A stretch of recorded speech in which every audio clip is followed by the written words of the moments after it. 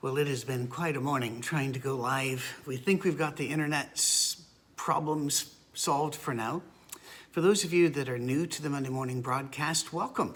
This one is part 2, and you really need to hear last week's, which was rather long, and I apologize for that, but it needed to have some context built up. Thank you so much for all the Catholics, the Protestants, and a few unbelievers who wrote in, all of them very respectful. They seemed to appreciate the way they were treated during that broadcast as well. And that means a lot to me, because what we do here, we don't plan to be abrasive to anybody. We just want to move the conversation forward and perhaps explain why we are where we are. When I was a boy, and I was raised and spent most of my life in a group called the Church of Christ. And we were on the far more conservative side of the Church of Christ, but not so far as to be called antis, and only Church of Christ people know what that's all about. But always, in every church, there would be a set of brochures. Those are called tracts, off to the side, somewhere in the foyer. And there would be certain, why I'm a member of the Church of Christ, or should Christians dance? I mean, any of that sort of thing. One of the prominent ones, which was very, very popular almost anywhere you went, was neither Catholic, Protestant, nor Jew. Well, I want to talk about that. In the Christian world, one is generally a Catholic or a Protestant or an independent, or one of those groups which the Christian people say they don't think are Christian, but which the groups say, yes, we are, such as Mormons, Jehovah's Witnesses, and there are some others. It's really according to who you like as to who talks to you and calls you whatever. And that's unfortunate, but it's very true. In the Jewish world, there are also, and it may surprise you to know this, quite a few denominations. There are Reform, there's Orthodox, and some call it one group ultra-Orthodox. There are the conservative Jews. There are different forms of being a religious Jew. You'll have to go back and listen to last week to get some context, but here are some ground rules. One, this is not a debating society. If you are angry and you want to make a point, I believe that you should be able to do so.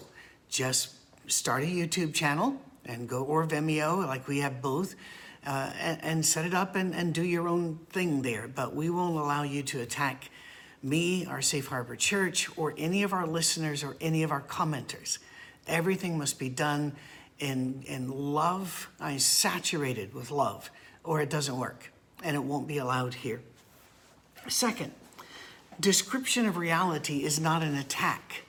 Just because I describe something, that doesn't mean that it's evil, wrong, or that I'm being demeaning. We're just merely speaking. And of course, if I get out of hand, call me on it. But description of reality is not an attack. Also, that leads right into rule 3. If I don't like something, that doesn't mean that it's wrong or that it's of no value. By the way, if you're wondering about the backdrop, this is another part of our soundstage where we hold worship every Sunday. And now that more people are able to come due to the lowering of COVID restrictions, we'd love to have you come. And this particular section is reminiscent of the Bluebird Cafe.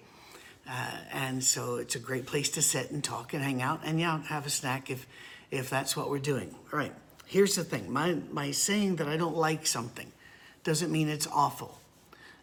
Such as, I don't care for NASCAR. I don't care for cheesecake. I don't like opera. I don't like jazz. Now, I don't think any of those things should be banned. I don't think any of those things are stupid. I don't think any of those things are easy. I think all of them, even the cheesecake, is probably really complicated, and it takes a lot of know-how to do it well. It's just that I don't like it. So if I say something that maybe I'm looking at a Catholic or I'm looking at a Protestant church and I'm going, I can't really go there. It's not an attack on those who can, all right? God did not cookie cutter make us. He made us as individuals. And so I'm speaking as an individual who loves Jesus with all my heart, and that's all I really want to talk about. But we have some things to talk about.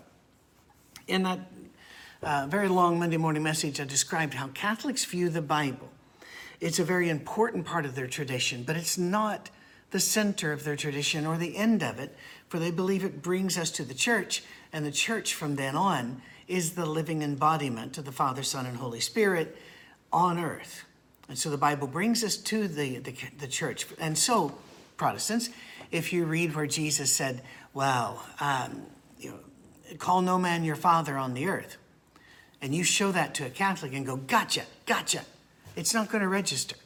It's not going to mean a thing, because the scripture brings them to the church, and then the church continues on with the growth and the change that God wants on earth. Once you understand that, it explains why a lot of Protestant arguments against Catholics don't hold water. And by the way, a lot of Catholic arguments against the Protestants don't hold water, but a lot on both sides do. All of us are full of faults, and so are our systems. In fact, Catholics will say the wisdom of God is unfolding in their church, but since it has a lot of human beings in it, that's the nature of churches, that there will be many imperfect people doing many imperfect things, and over time they correct. And so if you show them how one of the Pope Bonifaces misused women and said having sex with a woman and throwing her away is no more conscious, no more meaning than dumping a dirty rag in a trash. And he was Pope. And you're going, look at that. Yeah, that's history. They get it. But that's what happens when people are in a church. And that can be very frustrating to Protestants because they think they got to kill argument on all of this. Protestants tend to look upon the Bible as very, very authoritative, but wow, are there lots of differences. If you were to go to the United Church of Christ, for example, which has zero relationship to the American Restoration Stone Campbell Movement Church of Christ, which you are probably very familiar with if you live in the American South or up through the Midwest. The independent Christian churches were also from that same branch.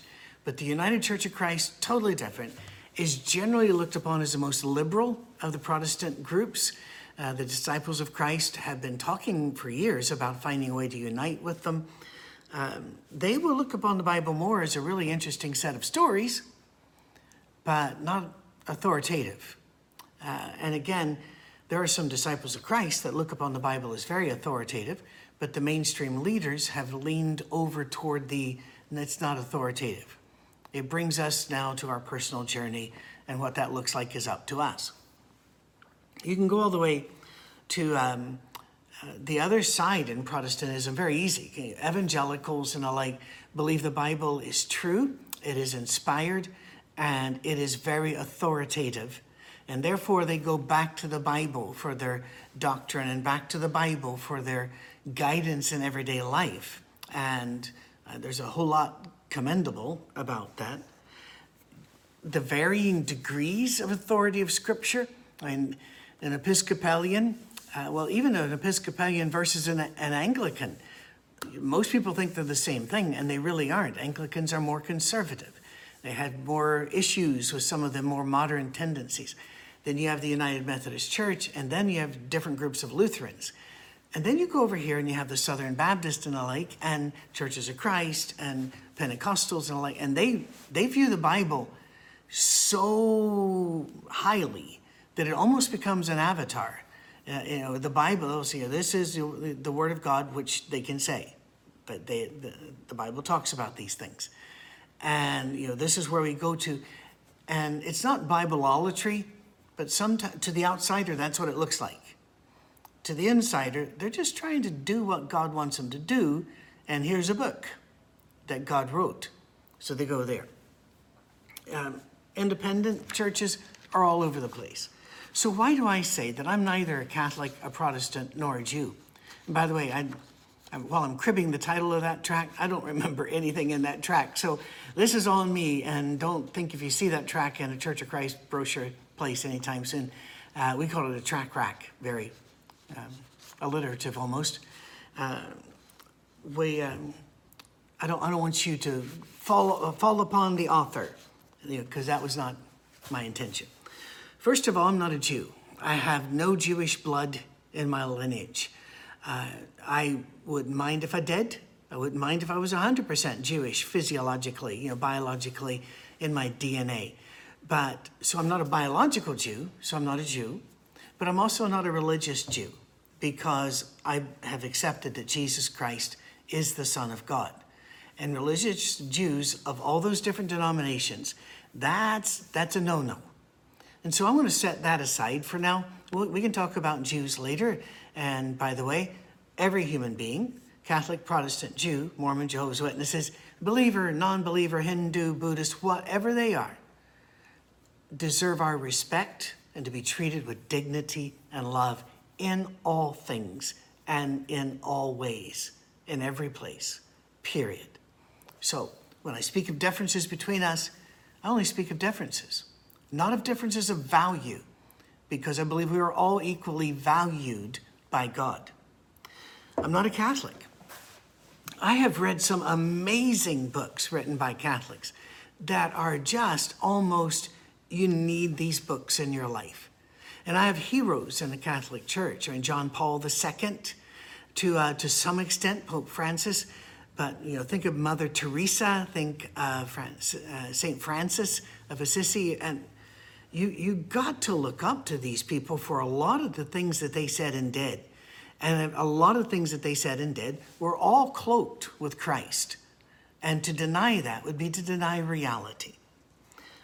Let's look at the good stuff about the Catholic Church. I think you have to agree that they truly believe that they are the presence of Christ on earth. So all of their buildings and all of their rituals point to Christ. If you enter a Catholic church, and the Orthodox Church does this as well, but in a different way. We're not dealing with the Eastern Orthodox Church in this discussion. I'd have to bone up a lot more to actually be honest and worthwhile listening to about the Orthodox Church, all right? That's a confession. This is the Roman Catholic Church. You enter their church, and you have the minor saints and the minor windows and the minor things building up until you finally get to the front of it, and it's supposed to be a preview of heaven. The windows reaching up, there are 3 for the Trinity, and you will see the greatest saints and Mary, they'll be up there close by, hovering by. And the idea is they create their churches to be heaven. You walk in and you look up and you see heaven. Now, if you're wondering, where did they get that idea? I'm not really sure, but I really think a reading of Revelation, the descriptions of heaven are just full of jewels, full of the finest things and shiny things. And so maybe there. But there is value in walking into a place and believing you are entering the anteroom of God. I think there's some great value there. They have a very stable doctrinal base, and you have to hand that to them, with many protections in place so that they don't do real rapid shifts in theology, or sometimes no shifts in theology at all. And they have a group in place called the Curia, C-U-R-I-A, that is, and this is going to sound negative, it's kind of like the pure permanent bureaucracy, or what some people call the deep state in America and in Britain, where this group makes sure that no matter what happens, and the priest and the cardinals and the bishops can kind of come at them and say, we want this, if that'll affect the Catholic Church in a negative way, or, to be more honest, if they believe it will hurt the cause of Christ, because the cause of Christ and the Catholic Church are the same thing to them.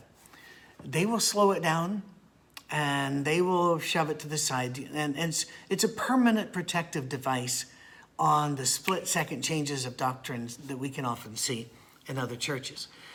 They have done, let's give them to their credit, they have done and continue to do a ton of charitable works all over the world. And being a united church under a united system has its problems, and a lot of them. But it does mean that the chain up and back of information and money flowing in, money flowing out, helps them to be very effective in charitable work. But I'm not a Catholic. Why? There's too much extra for me. There are layers of people between the believer and their Lord. Some people thrive on ritual, and I respect that. I really do. That's why we have funerals, not for the dead person. It's for those who live. They need a ritual, a closing. I'm not one of the people that needs ritual. I'm uncomfortable with some of the doctrines and what I see. You know, my Jesus said that he didn't even have a place to lay down to call his own. He was poor. He lived among the poor. He cared for the poor, and he died poor without a single possession because they even took the clothes on his back off of him. And then when transfer over to the Vatican, and you will see the Pope elevate the host, and the Vatican, he lives in a palace of 10,000 rooms, bejeweled, marble, quartz, all of the things. He is covered with jewels and the finest of fabrics and everything around. Now, I understand why it's done. So please understand, I am not criticizing the Pope or the Vatican. I understand that they do that so that people see him and think of Christ in heaven. And that is the point.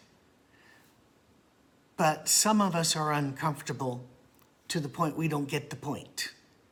It does not move us. The doctrine of the perpetual virginity of Mary gives me a lot of issues. Papal infallibility, which was not, if you don't know what, the Pope's supposed to be infallible if he speaks ex cathedra, from the throne or for the church, all right? That doctrine wasn't even in place until the 1800s. The perpetual virginity of Mary was not a doctrine for many hundreds of years. And all of this new stuff, to me, is just more and more layers between me and God. The adoration of saints, I do have an issue with that. By the way, they don't worship the saints. Protestants, stop that. They don't worship Mary either.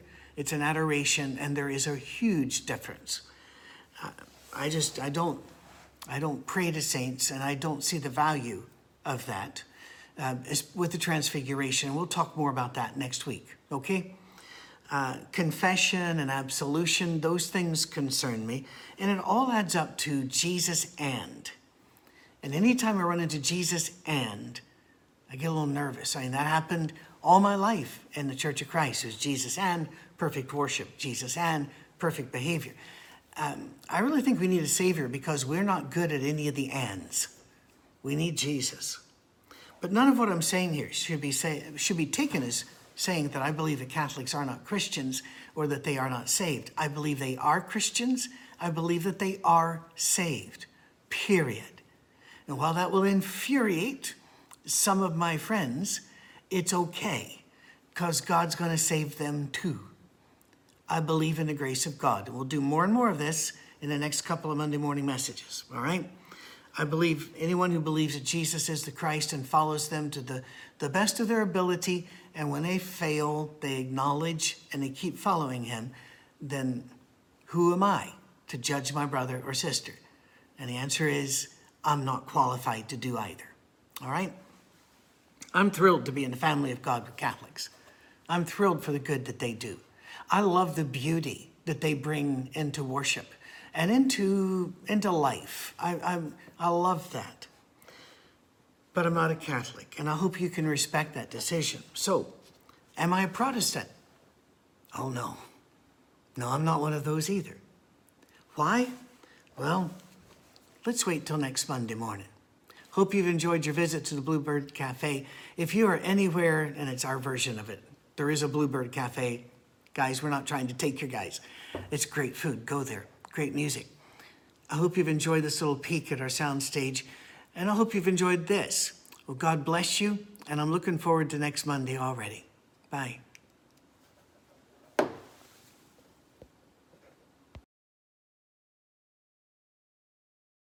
Good Monday morning. Oh, excuse the hair. I was out in the slingshot today, doing what all of us are doing, and that is keeping our tanks filled up, because you just never know, do you, anymore?